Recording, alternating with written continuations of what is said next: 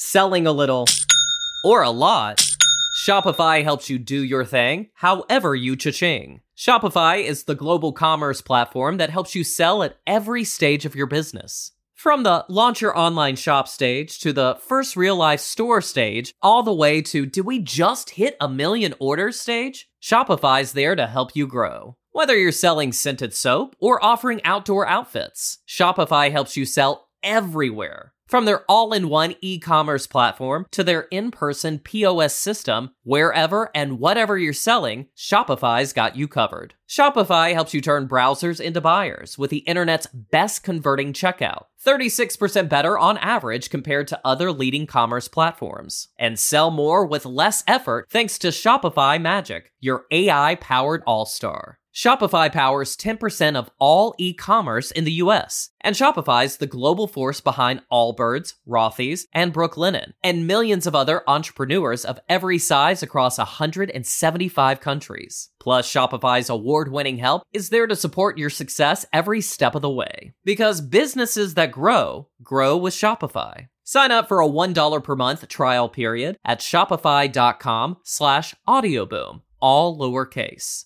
Go to shopify.com/audioboom now to grow your business no matter what stage you're in. Shopify.com/audioboom.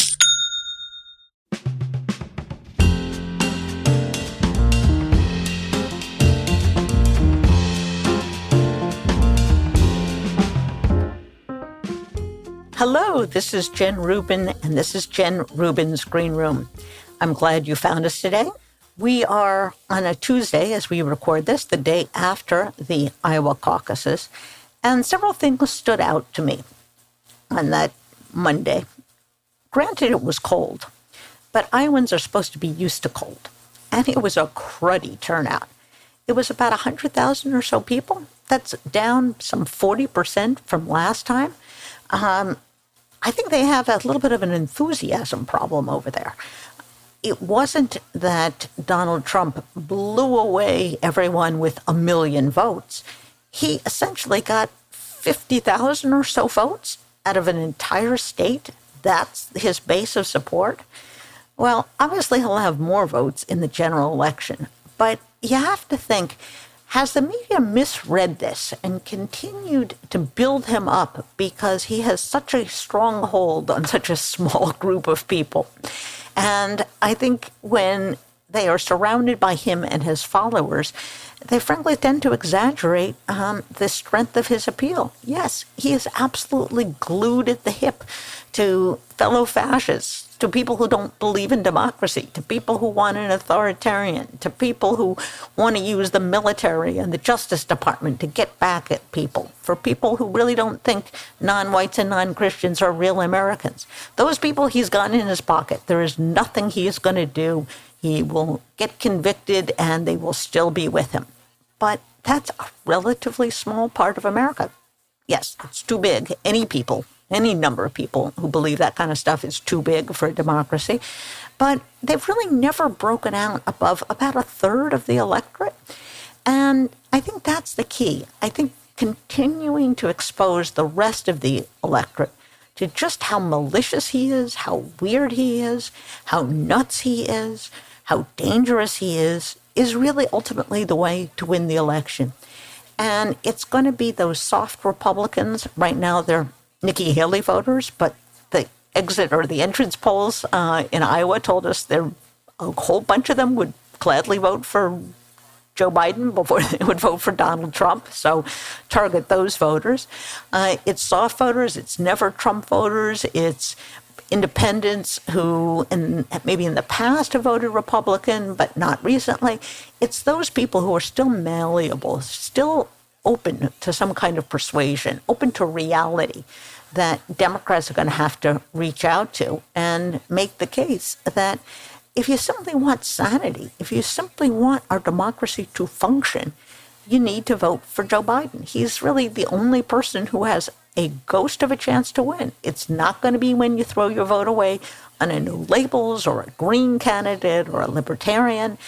You need all of those people, all of that anti-Trump vote in one place so that Joe Biden can win.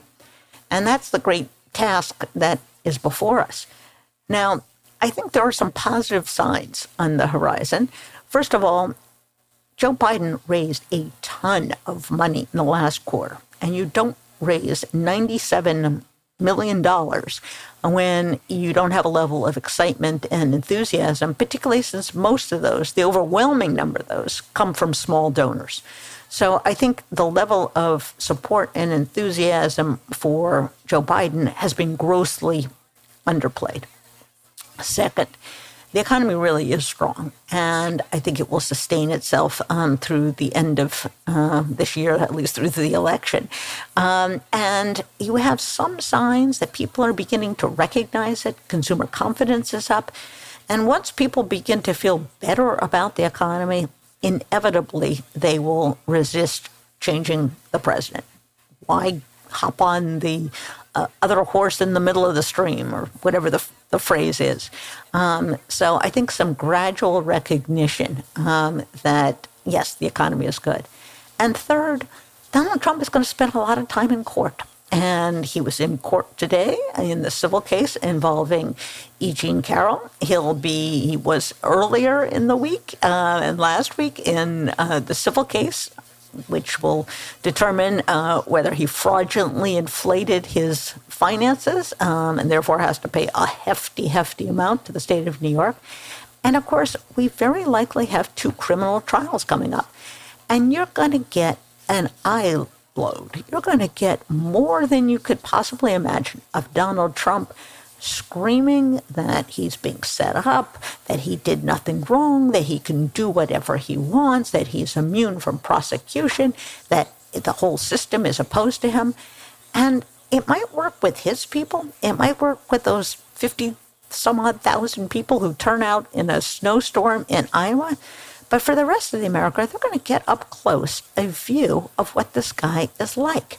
And he's unhinged, he's angry, he's irrational, and they're going to be reminded of it every day. And oh, by the way, he may very well get convicted. And if you believe those polls that they took at the Iowa caucus, about 30% of the Republicans there said they won't vote for him if he gets convicted. Now, we'll see if they really mean it when he is convicted, if he is convicted. But those are some pretty good signs. And so we are just beginning the Donald Trump coronation to the nomination, but the battle for sanity for the White House for the general election has only just begun. So stay tuned.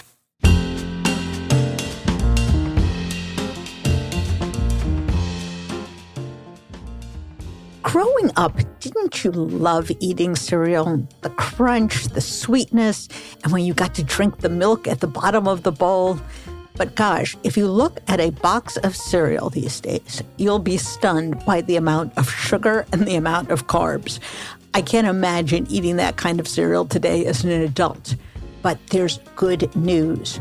There's a cereal that has 0 sugar and amazing flavors. What is it? It's called Magic Spoon. I would personally recommend the variety pack.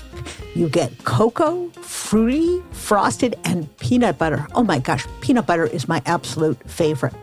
It has 0 grams of sugar, 13 to 14 grams of protein, and only 4 or 5 grams of net carbs. That's only 140 calories a serving. It's high protein, 0 sugar.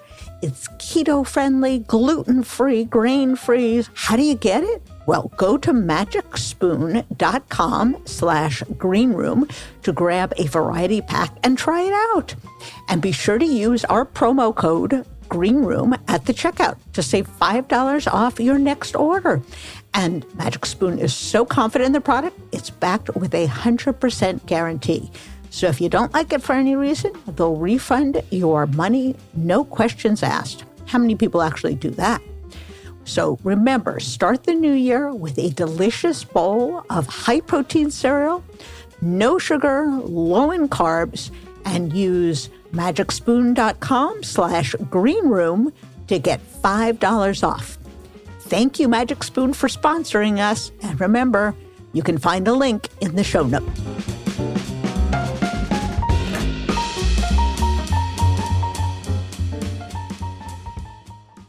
Anti-Semitism has exploded in the United States over the last few years. We know that in the final years of the Trump administration, we had more hate crime, more incidents of violence against Jews than at any time in recent memory. But that pales in comparison to what has happened since October 7. Some 400% increase in anti-Semitic incidents. We've seen college campuses explode with these incidents, hate speech, death threats, vandalism, assaults. It's like something out of another century and another planet. But this is America. And to fully understand what it's all about, you have to understand the roots of anti-Semitism, you have to understand its connection to Israel, and you have to understand the motives of the people who are arrayed against American Jews. Fortunately, we have with us the head of an organization that is the expert in the field. Sadly, we do need experts, and we need leading voices. And for that, we have the Anti-Defamation League. The ADL does research, does analysis, collects data, interacts with law enforcement, makes policy recommendations, and advocates not only on behalf of Jews, but on behalf of all groups that are subject to hate crimes and discrimination. To talk to us about this extremely serious and tragic problem, I have with me Jonathan Greenblatt, who heads the ADL. Jonathan, welcome to the show. Thanks so much for having me, Jennifer. It is such a timely moment to take stock, unfortunately. We are all aware that even before October 7, there was a significant uptick in anti-Semitism in the United States, around the world. And then October 7 came and it exploded. I look to the EDL, as I always do, for statistics, and at least over the first 7-8 weeks, the number 400% comes to mind of the increase in anti-Semitic incidents. Has that continued? And most importantly, for young people, has that resumed now that kids are back on campuses after their winter break? Well, it's a great question. And it speaks in many ways to the core of what we do at ADL, to what we've been doing longer than any other organization, and why we are so deeply alarmed. So just to put my answer in a bit of context. Please. As you alluded to, ADL tracks anti-Semitic incidents, Jennifer. We've been doing this now for almost 45 years. We have been focused on acts of harassment, vandalism, or violence directed at Jewish individuals or institutions because they are Jewish. So if you get assaulted, that might just be an ordinary case of aggravated assault. But if you get assaulted and someone's coming to kill you, you dirty Jew, we would consider that an anti-Semitic incident. Now, I should say, we get incoming reports from around the country to our 25 offices, and every report submitted to us, we verify. Meaning, our staff, and we have almost 500 full-time employees, will do a bit of investigative work to actually validate that the report or the allegation is factual. So that someone says they experienced a case of anti-Semitic, vandalism, that's not enough. We need to see pictures, and we need to, again, validate that what they say happened. Unless we're getting it from a credible third party, and again, the data has previously been verified, we do that in painstaking detail because ultimately I think the integrity of the data is most important. So, in recent years, we had seen the numbers increase really since 2016, since the second half of 2016, all time to that fateful presidential election season. We saw the numbers spike rather dramatically here in the United States in a way that we just hadn't seen. So let me actually give you the quick detail, and then we'll talk about where we are now. So back in 2016, the numbers spiked 35% over the previous year. So that was a pretty steep increase by any measure. And then in 2017, the numbers leapt, Jennifer, 57% year over year. And of course, 2017 was the year of Charlottesville. And then in 2018, while the and that 57% increase was the biggest, year over year spike we'd ever seen. In 2018, while the number dipped 5%, Jennifer, that was the year of Pittsburgh, the most violent anti-Semitic attack in American history. So you had the election 2016, Charlottesville in 2017, Pittsburgh in 2018. And then in 2019, the number went back up 12%, and that was the highest we ever tabulated. In 2020, the year of COVID, we expected the numbers would drop dramatically because campuses were closed, businesses were shuttered, people were social distancing. In fact, the number did decrease just 4%, and it was still the third highest total. And then in 2021, the number spiked again, another 34%. That was the new record high. And then 22, it went up again, 36%. That was the new record high, which brings us to this year, or the year of 2023. Now, prior to October 7th, 23 looked a lot like 22. Now, again, that is a dramatic increase over, say, the last decade. Literally 400 some odd % over the decade. But after October the 7th, the number went up dramatically. It literally, we've seen in essentially the last 3 months of 2023, since the massacre, an increase of 360 some odd %. I mean, the numbers are absolutely stunning. And literally, we have no point of comparison for this.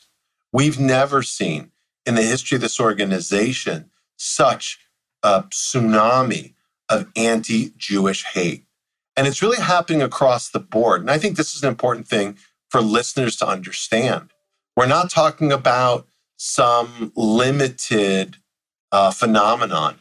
In fact, this 360% increase, this is constituted by 60 incidents of physical assault, 553 acts of vandalism, 1,353 cases of verbal or written harassment, and 1,317 rallies that explicitly featured anti-Semitic, anti-Jewish, anti-Zionist rhetoric. I mean, the numbers are astonishing. And it includes the elderly Jewish man who was bludgeoned to death at an anti-Israel protest in Los Angeles. He was assaulted in the head with a megaphone. Over 600 incidents that targeted synagogues and hillels on college campuses. For over 500 acts of anti-Jewish hate, specifically on college campuses. And to put that in context, over the same period of time in 2022, Jennifer, 42 incidents. And yet this past year, over 500. So we're talking about exponential growth. And so this is really important to point out. I mean, look, I will constantly call out hate whenever and wherever it happens. I don't care about the politics of the perpetrators. I don't care about what partisans it may anger or delight. Like, our job at ADL is to call balls and strikes. And yet in this moment, more than 2/3 of the anti-Semitic acts are explicitly tied to the Hamas war on Israel. And this entire tidal wave started, Jennifer, not after the Israelis moved into Gaza, not after civilians started to depopulate the north of that territory. The hate started on October the 7th, and it hasn't let up since. That is an extraordinary phenomenon. And it tells us, I think, that we vastly underestimate the capacity for anti-Semitism on the right, on the left, among extremist groups. But we know it was there. And we saw it on January 6th. We saw people wearing Camp Auschwitz T-shirts. We've seen it in the pro-Hamas rallies. So it didn't just start on October 6th, 7th. It recapitulated, it resurged, it revived itself and spread like wildfire. Now, the comment I often get from people, and it's an honest question, is all criticism of the Israeli war anti-Semitism? And what is ADL's position on that? This is a great question. And I will share that there may be many opinions on this. Anti-Semitism is the kind of phenomenon that many people feel like they're experts. At ADL, we've been focused on fighting anti-Jewish hate and all forms of bigotry for 110 years. So I think we've got a bit of experience at this. And let me tell you how we look at it. There is nothing wrong with criticizing the state of Israel, with its policies, its politicians. You can call the country to account for certain practices. In fact, there is robust debate on an ongoing basis inside the state of Israel. And look, myself, I am an ardent, unapologetic Zionist, which simply means Zionism is the belief in the right of the Jewish people to self-determination in their ancestral homeland. That's it. Zionism doesn't intrinsically exclude Palestinians or Muslims or Christians or Arabs or Bedouins or any kind of people. Zionism is just the idea that the Jews are entitled to the same aspirations that other peoples enjoy. That's it. That's critical because, in my view, there's nothing wrong with criticizing Zionism either. You could imagine there are Palestinians who were left their homes in 1948 who are angry. But there is something qualitatively different between criticizing policies of the state of Israel, criticizing some people who call themselves Zionists for their practices, and questioning the right of Israel to exist, or delegitimizing the Jewish state and its existence, or fundamentally demeaning and disparaging Zionism as a national identity. Now, look, if you are an anarchist who doesn't believe in the notion of a nation state, go for it. So if you are intellectually consistent, right, and universal in your disparagement, again, of all nations, then I have no problem with that. But if you are a hypocrite and the only state that you don't believe should exist is Israel, if you have no problem with other countries that actively, indisputably practiced, quote unquote, settler colonialism, like, I don't know, the one in which we're living, the United States of America, or France, or England, or Spain, or any one of a number of other countries, or, by the way, Iran, or Saudi Arabia, or these other nations which, again, went forth and populated other places to bring forth their religion and their politics and to take treasure back. If you are consistently against all those governments, bravo, I have no problem with that. But at a time when the only state, again, on the planet Earth that is consistently called into question, that faces the literal, physical, existential threat of hundreds of thousands of missiles pointed at it, countries around it that have declared war on it since it was founded. These, again, calling into question its right to exist has deep and profound and human consequences. So for ADL, Christian State of Israel, not a problem. But when you call for genocide against the Jewish people, when you demand that the territory be cleaned, quote unquote, from the river to the sea, when you demand the decolonization of the only Jewish state in the world, which, as we've seen with Hamas, consists of decapitating babies, when you somehow suggest that only the Jewish state is guilty of the crimes of, like, the Third Reich, that government which sought to annihilate the Jewish people, these are the kinds of aspersions that get our attention at the ADL. And to clarify, when people say, well, we're not calling for Jews to be killed, we just want the state of Israel to disappear.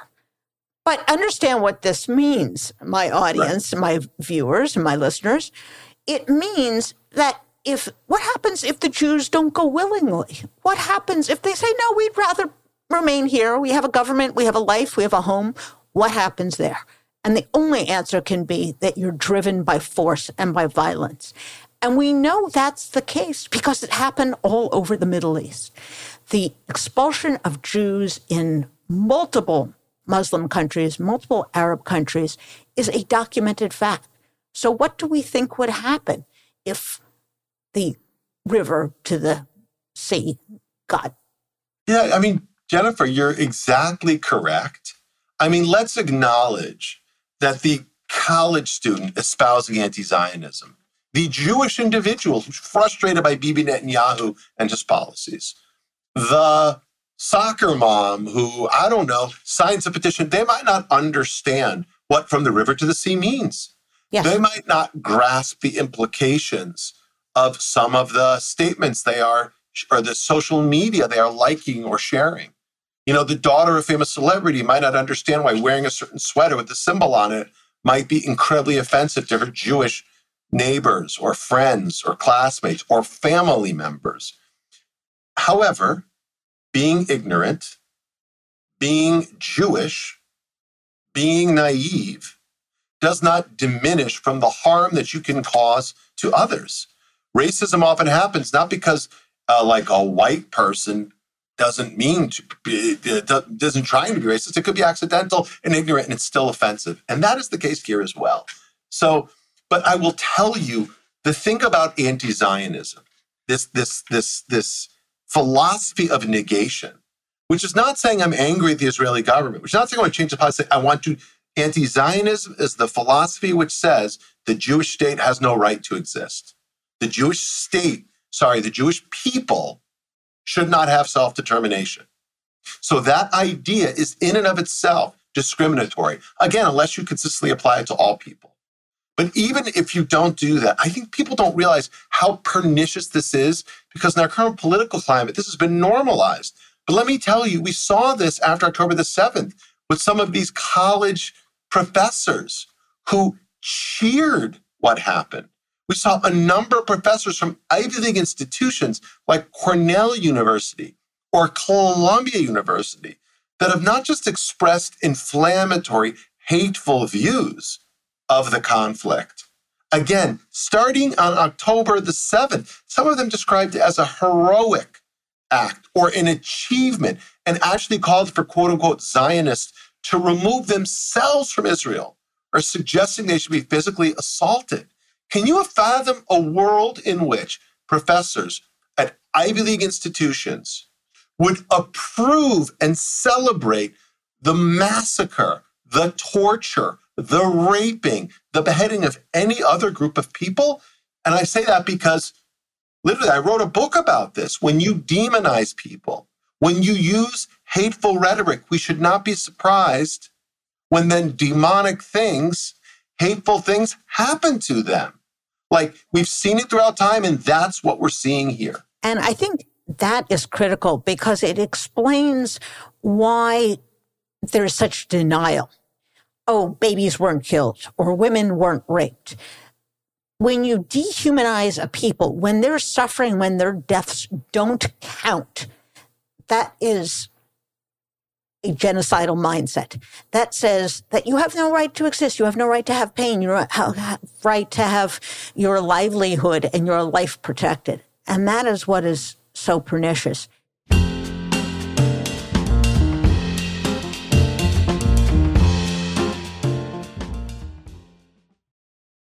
Selling a little or a lot, Shopify helps you do your thing, however you cha-ching. Shopify is the global commerce platform that helps you sell at every stage of your business. From the launch your online shop stage to the first real life store stage, all the way to do we just hit 1 million orders stage? Shopify's there to help you grow. Whether you're selling scented soap or offering outdoor outfits, Shopify helps you sell everywhere. From their all-in-one e-commerce platform to their in-person POS system, wherever and whatever you're selling, Shopify's got you covered. Shopify helps you turn browsers into buyers with the internet's best converting checkout, 36% better on average compared to other leading commerce platforms. And sell more with less effort thanks to Shopify Magic, your AI-powered all-star. Shopify powers 10% of all e-commerce in the US, and Shopify's the global force behind Allbirds, Rothy's, and Brooklinen, and millions of other entrepreneurs of every size across 175 countries. Plus, Shopify's award-winning help is there to support your success every step of the way. Because businesses that grow with Shopify. Sign up for a $1 per month trial period at shopify.com/audioboom, all lowercase. Go to shopify.com/audioboom now to grow your business no matter what stage you're in. Shopify.com/audioboom. Let's talk about Medi-Cal. You have a choice, and Molina makes it easy. So let's talk about making your life easier, about extra help to manage your health. Nobody knows Medi-Cal better than Molina. Visit meetmolinaca.com. Let's talk today.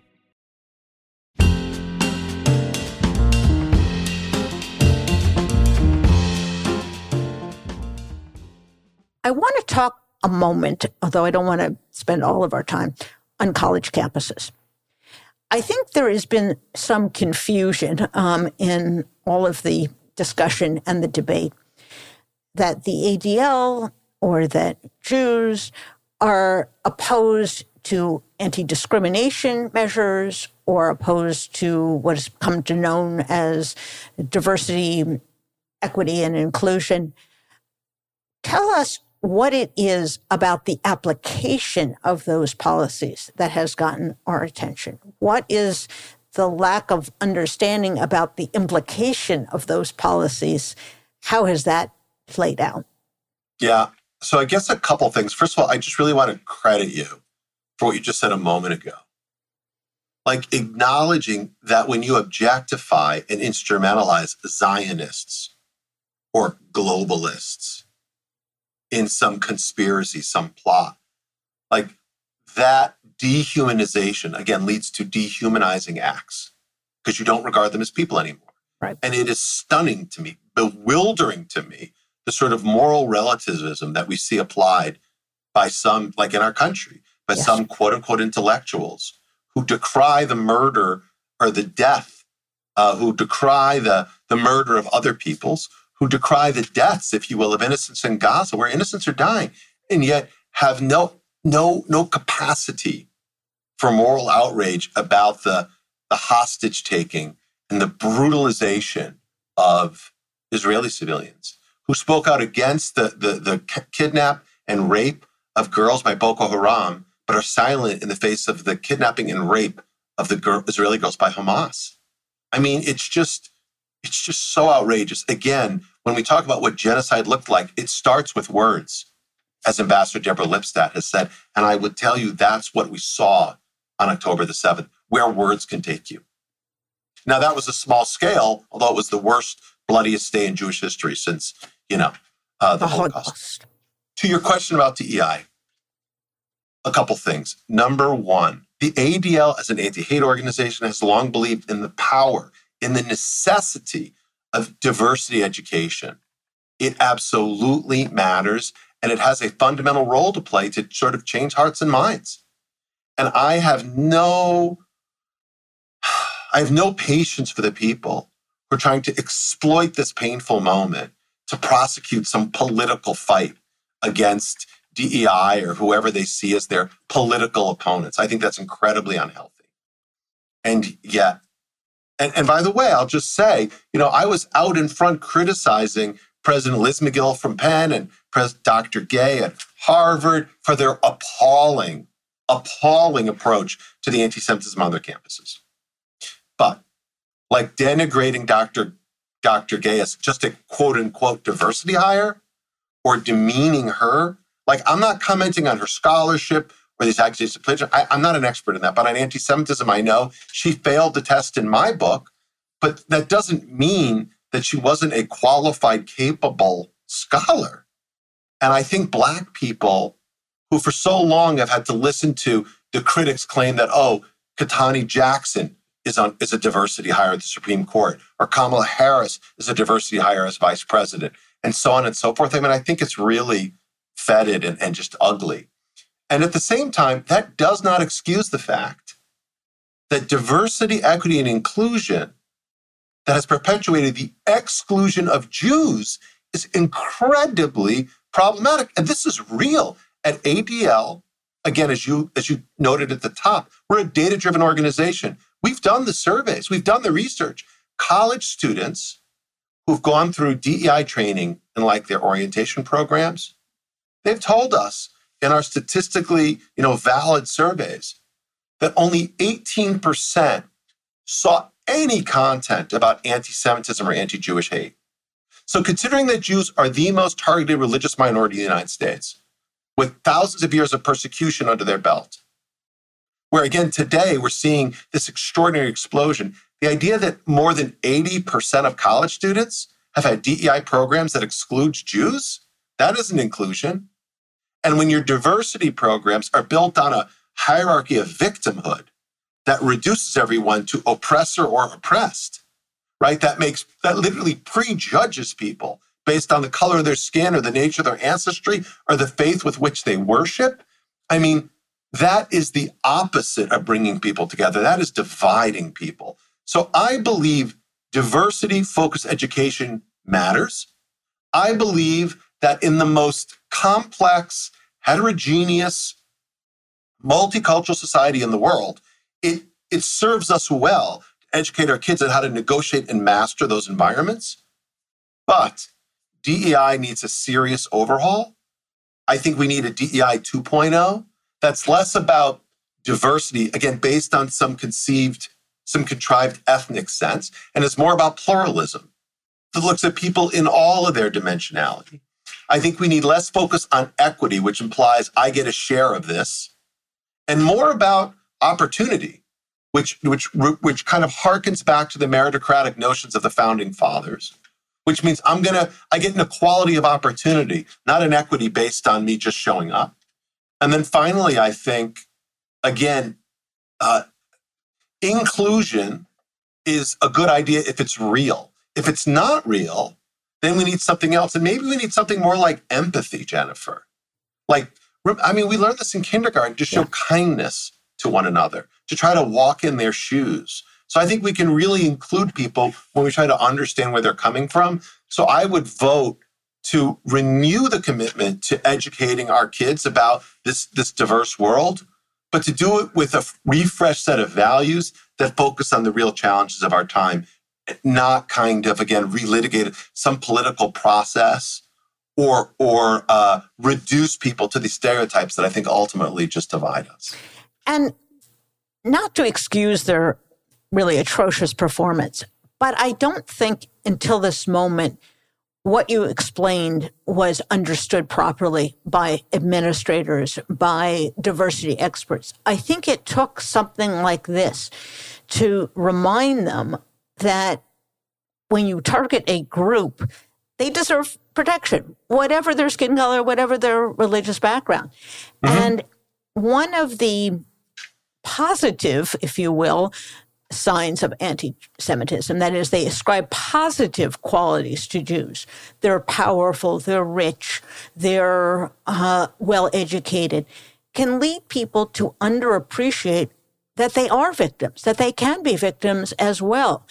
And so my hope, maybe this is Pollyannish, maybe you've seen more of this than I, is that there can be some soul searching and some sort of reconciliation and understanding, not only on college campuses, but throughout society. What are you seeing now on college campuses? Is there some effort to bring people together, to try to think this through, to be more rational and quieter, to stop yelling at one another, and to simply discuss these issues that are really fundamental to what America is all about? I think it's a great question. It's really kind of, if you will, the right question we should be asking now, because I think we have diagnosed the problem, almost diagnosed it to death. Yeah. Now we need to think about, okay, what are the right prescriptions to attack this disease and solve for it? So number one, whereas again, I think Liz McGill and Claudine Gay and others have really failed the test of leadership. Based on anti-Semitism, I don't have any other basis upon which to judge their leadership of these institutions. On the other hand, there are examples of college presidents who've gotten it right. Oh.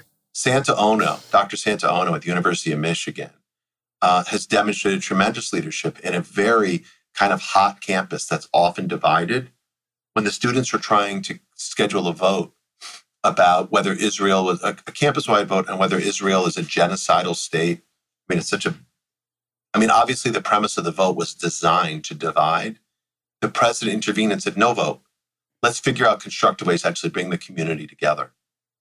Now, when he did that, he irritated a lot of the partisans on campus. He angered a lot of the activists. But leadership isn't about putting your finger to the wind, right? Leadership is about leading, and not from behind, leading out in front. And that's what he did. And they're now starting a new center on anti-Semitism, and they're now working exercise to bring the whole campus together. And it's laudable and long overdue. We're at Brandeis University. And of course, I make this complaint about the press all the time. That doesn't get the front pages of the newspaper. Someone handling a difficult controversy does not get recognition. And I think somehow we have to figure out how to hold these people up, how to compile best practices, how to have these people mentor other professionals, other organizations, other entities. Jen, this matters so much. I'm so glad you said it. It is so important. Again, I already said it a couple times. I will judge the presidents, or maybe I've said this implicitly. I will judge them based on what they do, not based on what they say. And I thought what the presidents did who testified was miserable. And I'm not happy with where things are. But you know what? There are presidents who are leading the way, like you said, and that never gets the attention. By the way, Santa Ono is an Asian Canadian man. He's not from here. He's not steeped in this. He's on the hard sciences. And yet, bravo to him for having the moral clarity to insert himself and to stop like madness. Or here's another one. I've watched what Professor Dr. Ari Berman at Yeshiva University has done with a number of college presidents from HBCUs. In fact, Dr. Berman and Dr. David Thomas, the president of Morehouse College, have started a new alliance against hate with hundreds of institutions taking part. Black and Jewish institutions with Black and Jewish leadership. But again, to your point, Jen, that doesn't get any attention on MSNBC or Fox or anywhere else. So we need more stories of success that will model where other institutions can go, rather than just focusing on the failures of a few. Absolutely.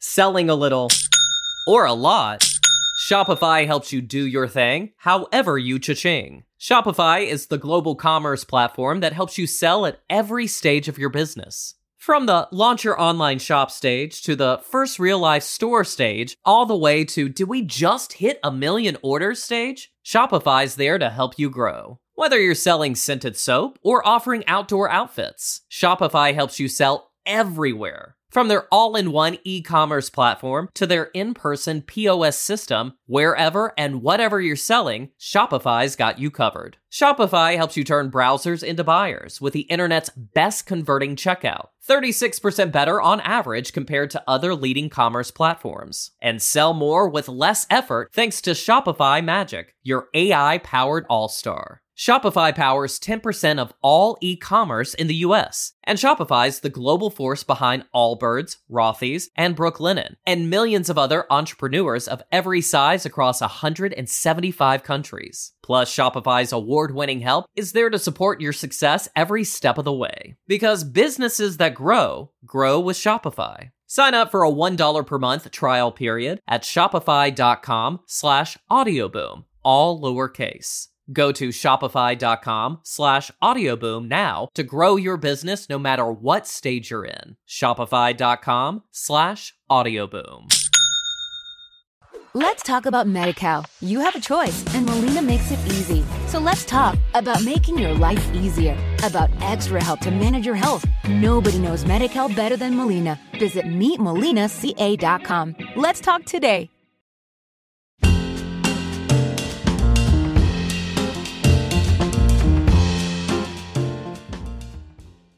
Let me shift gears to another cherry topic. I'm sarcastic, which is social media. If you think college campuses are bad, hop on, TikTok and your hair will be on fire. We know the problem. We know the algorithms push people to more and more extreme views. We know that often includes anti-Semitism, because anti-Semitism is usually at the root of most conspiracies. What is the solution? We've tried cajoling, we've tried, naming and shaming. What is the policy or the societal response so that we reduce the hate and the violence and really the disgusting messages that are going out on social media to kids who are otherwise unaware? It's a great question. So I think you're correct to sort of point out that if you think camps is bad, social media just blows them away in terms of its ugliness, its intensity, and its ubiquity, right? Yep. Because even if you aren't looking at ugly stuff, the fact of the matter is the algorithms are shaping the way the information is delivered to you in ways that is invisible and you don't even see it. So you might not be aware of the fact that the person sitting next to you on the subway train is looking at horrible anti-Semitic or, by the way, racist or whatever kind of content. So the challenge that we have, Jennifer, is these companies are so big, they've become such behemoths for a bunch of different reasons, but they're somewhat impervious to revenue pressure. Yes. Traditionally, like boycotts or consumer actions could actually have an influence. But you're talking about companies which are more like countries. Literally, they have the reach of multilateral institutions. And they have the kind of virality those countries could only dream of. I mean, Facebook in less than 20 years has 3.5 billion users. I mean, it's got a larger population than any country, not just in modernity, but in the history of the planet Earth. So it is, if you will, a civilization unto itself. Google has so deeply penetrated all the recesses of our society, it is inescapable. And TikTok, I mean, the data that I've heard is TikTok has hundreds of billions of video views every week just in North America. Hundreds of billions. So the numbers are so astronomical, and the impressions they're driving and the revenue it's generating is almost, again, I don't think we have the capacity as human beings to really conceive of it. Right. So they're impervious to revenue pressure. And unfortunately, they seem to be somewhat impervious to fiduciary pressure. TikTok is a Chinese company. Google and Facebook both have a structure of ownership that allows the founders, Mark Zuckerberg at Meta, Larry and Sergey at Alphabet or Google, that shields them from the pressures of the other shareholders. I mean, literally, their Class A stock gives them something like 10 times the voting rights. So the other shareholders don't have the opportunity to push them at all. So what does that leave us with, Jen? I think it leaves us with two things. Number one, they're not immune to reputational pressure. The critical factor for all these companies is talent, to be able to hire great engineers. And when you put reputational pressure on them, demonstrate that they are consorting with Nazis, demonstrate that they are promoting or enabling or perpetuating genocide or other terrible phenomenon, that can create some difficult circumstances. Because if you're an engineer, you don't want to work for a company, again, that's cozying up to the Nazis. You don't necessarily want to work on a social media service that's spreading anti-Jewish venom, legitimizing the rape of women. So number one, we focus on how do we put reputational pressure and expose the bad practices. But ultimately, I think the real lever to pull is regulatory pressure.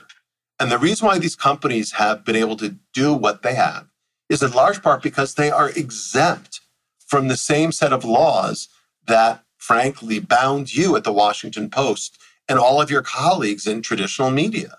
If you're on CNN and you say something defamatory, CNN can get sued. Yeah. And if you publish something in, again, the Post or the Times or the Journal, again, Dow Jones or the New York Times Company, or Washington Post Company can get sued. But if you post something defamatory and scandalous on social media, there's a loophole in the law. The shorthand for it is Section 230, and the companies cannot be sued. Literally, there is this carve out for quote unquote user generated content. So what would I do to hold them to account? I would simply suggest that social media services should be liable for publishing libel. Literally. Like, again, hold them to the very same standard to which we hold print, broadcast, radio, billboard, and all other forms of media. That one change, Jennifer, would have a dramatic impact, and I think permanently shift this conversation in the right direction. One other anomaly in the law is that if you're a drug manufacturer, you have to publish the ingredients and you have to go through trials. If you're a cereal company, they put the ingredients on the label. But the algorithms are in a black box. They are immune from even academics who want to study, who want to quantify, who want to understand the phenomenon. It doesn't seem to me that the First Amendment protects a computer program that generates more and more controversy. A computer program, by the way, that is not revealed to the people who are using it. Maybe you have a right to do it, but not to tell people, not to inform them. That seems to be something that we need to address. Yeah, I mean, I think there are a few dimensions. So number one, since the 1950s, by the way, up until COVID, and they're now being turned back, we had anti-masking laws in the United States. The courts found, and the Congress found, and the courts supported the idea that when people shield themselves with anonymity, like in a white hood, to go burn a cross on somebody's yard, that is not actually free speech or freedom of assembly. That is an intent to terrorize that person and shielding you from accountability by hiding your identity. So we had anti-masking laws for decades and decades and decades in the United States. ADL is working to reanimate those laws because I think whether you're wearing a keffiyeh and vandalizing a synagogue or intentionally wearing a mask and defiling Congress, the halls of Congress, or you are slandering someone on social media and hiding behind anonymity there, it's not right. It's wrong. And I don't think that's the kind of freedom of speech or freedom of assembly that the founding fathers had in mind. And the courts have proven that in other cases again and again. We need to get back to that. And then secondly, I would say, look, and admittedly on the first point and this point, like I'm actually maybe a little bit contrarian to some of my colleagues in this field because I think hate speech is the price of free speech. Right. I think, we have to tolerate ideas that we detest in a democracy. That's what democracy is all about. Like civilly disagreeing with other people, even what they say is odious, offensive, hurts you, tears your soul. Guess what? That's life. The difference is freedom of speech isn't the freedom to slander people, the point we were making before, and freedom of expression is the freedom to incite violence against people. Now, if I was standing in the proverbial soapbox in Central Park, I have the right to say that. I mean, that's definitely protected speech, even horrible, ugly stuff. But when I'm on Facebook and that is instantly amplified algorithmically to hundreds of millions of people, that can do the kind of damage, again, that would make Thomas Jefferson blush. And so I'm of the opinion that sort of algorithms need to be really considered differently in the context of our constitutional rights. Again, an algorithm is not a soapbox.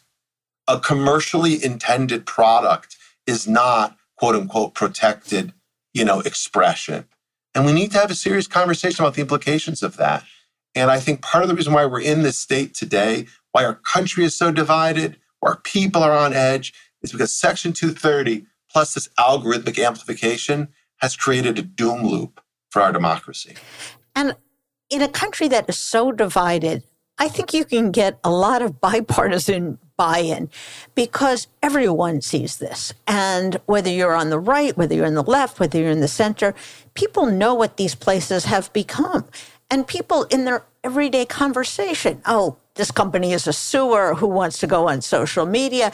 It has become not only recognized, but accepted. And it doesn't have to be that way. We can create our own media just like we create our own democracy.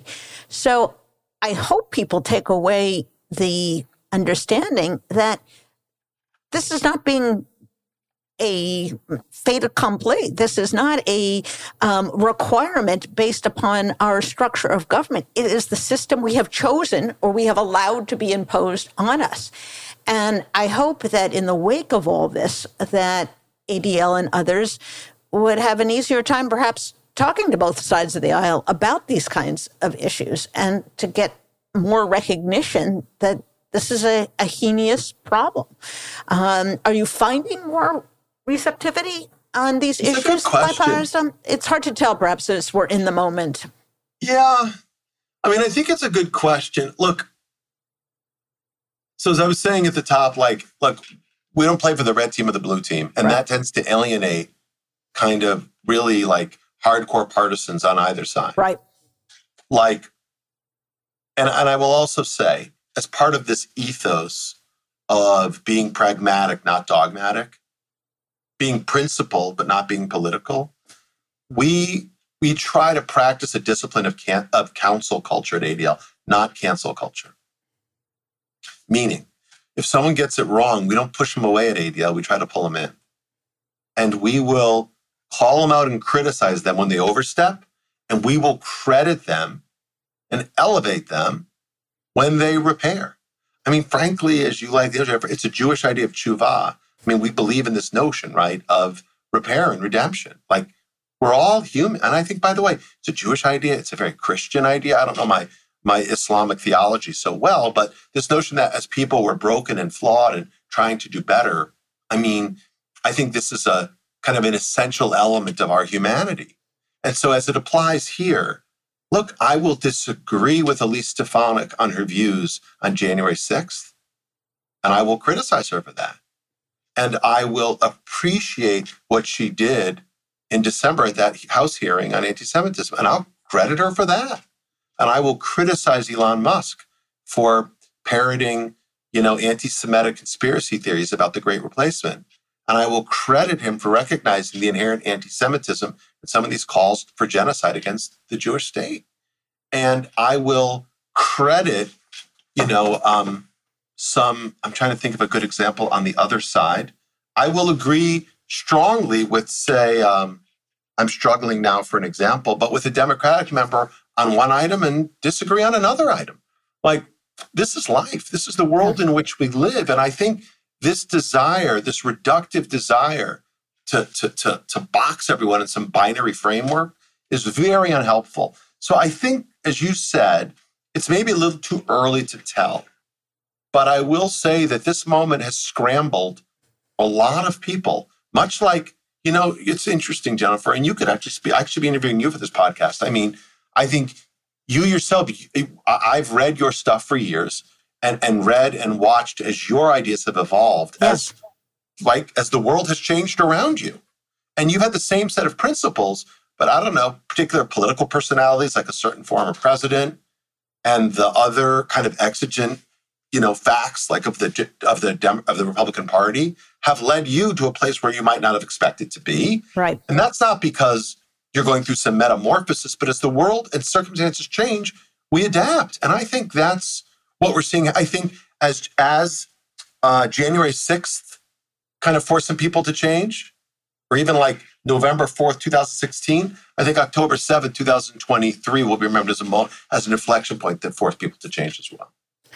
I want to end sort of where we began with college students. A number of them went to Israel during the break and were doing wonderful work there and talking about their experiences.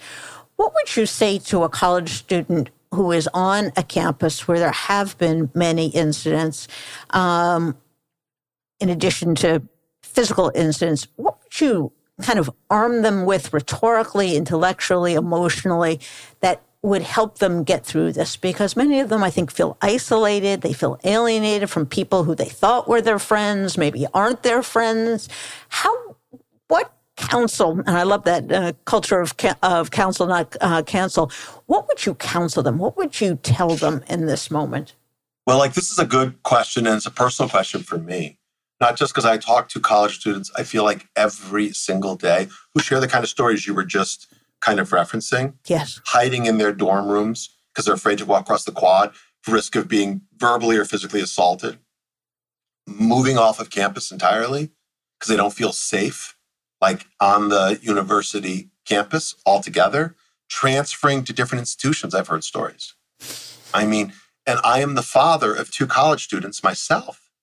And so this is not some abstraction for me. I mean, this is our dinner table conversations. Right. The stuff on my work. So I guess there are a few things. So number one, I would say to these students, like, you're not alone. You're not alone. You are not alone. So when I see these activists blocking tunnels in Manhattan or interrupting the President of the United States at like the historic AME church yesterday, which was just so sanctimonious and sacrilegious. When I see this, for students, they could feel alone, like these are the other young people, but they're not. They're a vocal minority, but a minority they are. And the vast majority of Jewish kids that I talk to and see are all on the same side.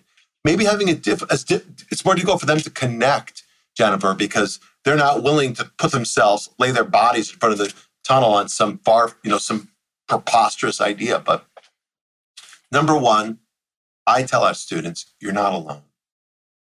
Number two, I remind them not just of the righteousness of their cause, but like the complexity of these times and how important it is to come together, because we will get through this. The Jewish people will get through this. America will get through this. And on the other side, we have to continue to lock arms and be together.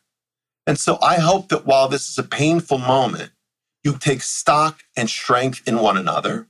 And then you look toward the horizon for a time when we will be able to, again, break bread and work together with other groups, because that's essential. And then the third thing I would say, so number one, you're not alone. Number two, this too shall pass, but only if we come together. And then number three, I tell them, push back. The worst thing that you can do in the eyes of the other side is show up with information, because they rely on propaganda, they rely on exaggeration, they specialize in lies. And you don't need to believe me. You can just the press releases issued by the Hamas Ministry of Health are about as reliable, right, as a reality TV episode to convey what's really happening in somebody's life. I mean, it's pure fiction. So we need to, as adults, as communal professionals, as caring parents, as empathetic, peers, to make sure we're giving these young people the information they need, the tools they need to push back. So there's lots of resources out there, and our young people should not cower in the face of these cowards, confronting them with facts, and the truth will set you free. So I don't want to pretend like that's easy to do, Jennifer, because again, I have my own college kids. Right. I talk to my boys every day. I know what they're dealing with. I know what these other young people are dealing with. But whether it's on social media or at the student center or walking across the quad or in a classroom or in the locker room, you've got to stand up and push back. And there may be some cost in some occasions. You got to be, could I quote Liz McGill, context dependent? Yes. Be smart in how you do it, but you got to stand up. You got to take strength. You got to push back. You can't let these people push you around. Absolutely. And I would close with this. I had the pleasure of interviewing Deborah Lipstadt recently, who, if people are unaware of her work and her speeches, should really spend some time. She is a really inspirational, phenomenal figure in this fight against the world's oldest hatred. And she says something that I think I want non-Jews to hear as well. And that is, you don't have to care about Jews to care about anti-Semitism. That's because anti-Semitism is anti-democracy. When you believe in these conspiracy theories and you make your fellow Americans into demons or dehumanize them, it means you've given up on democracy. Those kids who were marching at Charlottesville and who ran the young woman over with a car, they were not just out to get Jews. They were out to destroy democracy. And so I think sometimes when we discuss these issues, we put them in little boxes. Anti-Semitism is over here, protection of democracy is over there. But these two things, I think, are very much linked. And I won't take credit for that idea. That's from Deborah Lipstadt. But boy, that sounds like a truism. It's spot on. I mean, look, the truth is that anti-Semitism starts with the Jews. It never ends with the Jews. And it is symptomatic of a sickness in the body politic. And whether it's, anti-religious anti-Semitism that hates the Jewish people for their faith, or racialized anti-Semitism that hates the Jewish people for their perceived, ethnic difference, or kind of anti-Zionist anti-Semitism, hates the Jewish people for their state. Like, all of it constitutes what Sartre called the socialism of fools.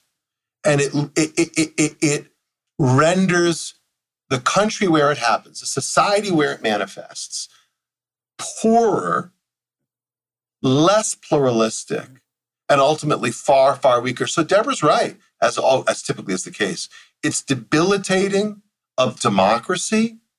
It sort of weakens society, and ultimately everyone loses. So even if you have somehow no moral compassion for your Jewish family or friends or neighbors or colleagues, recognize that anti-Semitism is the first sign of societal decay. And that, if for no other reason, if that shouldn't be self-serving enough for people to say, I got to do something about this. And I would just say, Jennifer, this is that moment. From the marching of the white supremacists in Charlottesville, saying Jews will not replace us, to the marches of the keffiyeh-wearing anti-Zionists on our campuses saying Jews or Zionists, we will replace you. Those are both pieces, both sides of the same coin of hate that will tear all of us apart if we don't do something about it. Jonathan, thank you so much for coming on the program, and thank you for what the A-Deal and what you do every day. It is more essential, as you probably hear, than ever. And I would encourage people who are listening to this to go on the website and just kind of browse around. You will find an extraordinary amount of information. There's data, there's rhetorical information, there's historical information. You can spend a whole afternoon there, as I often do, and it is a great resource for all Americans. So thank you, Jonathan, and we'll look forward to having you back on the show in the future. It would be a pleasure. Thank you so much for a great conversation.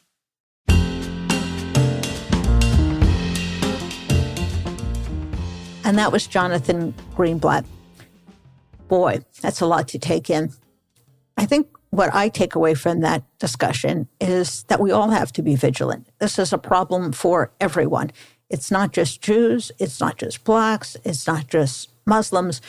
Really, hate speech, disinformation, violence has gotten out of control in the United States. And there are lots of reasons for that, in part because of the rise of a right-wing nationalistic movement, but also because these groups thrive in the internet space. They can carry their message far and wide. They can get their messages repeated over and over again. We've become unthinking consumers of social media so that particularly young people who may not have a background in history or religion or the Middle East are particularly susceptible to this. But there is a way forward. And I think some combination of vigilance, empathy, education, and political action is where we're going to find our way through. We simply have to reject politicians and movements and groups that target groups, individuals, because of their ethnic background, their religion, their race. When you hear a political candidate like Donald Trump talk about race poisoning, that is straight from the Hitler playbook. That's a direct quote. And likewise, when you talk about racial purity, you talk about the replacement theory, these are all buzzwords for keeping Jews, Hispanics, other people who they deem undesirable out of the United States. And the appeal to make America great again is a time when Blacks were suppressed and repressed, when they were persecuted, when they didn't enjoy full civil liberties. So when you hear the buzzwords, your antenna should go up and you should say something. You should do something. You should respond. And for those of you who have friends who may be innocent in terms of their attitudes and what's in their heart of hearts, but completely ignorant or unthinking in their repetition of these messages, talk to them. Don't accuse, don't attack, but talk to them like a friend and explain why it's hurtful, why it's wrong, and why it's bad for America. And I think with that kind of person-to-person approach, as well as all the public policy issues and programs we can identify, that's the way through. And I hope that's what you can take away. If you enjoyed this program, if you enjoyed our other programs, please tell your friends. They can follow and subscribe at Apple Podcasts, YouTube, or wherever they get their podcasts. Thanks. Bye-bye.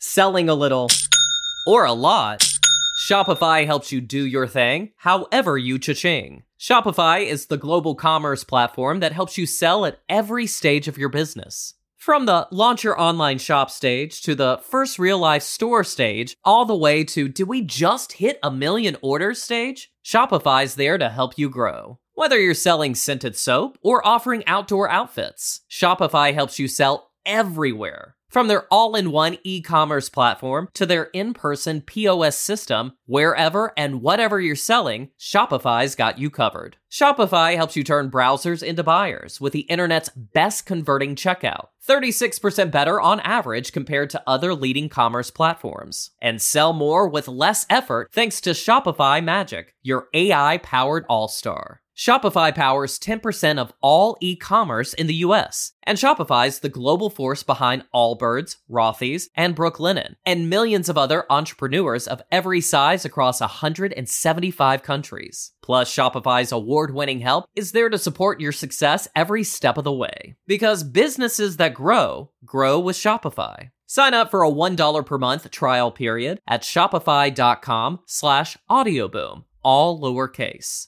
Go to shopify.com/audioboom now to grow your business no matter what stage you're in. Shopify.com/audioboom.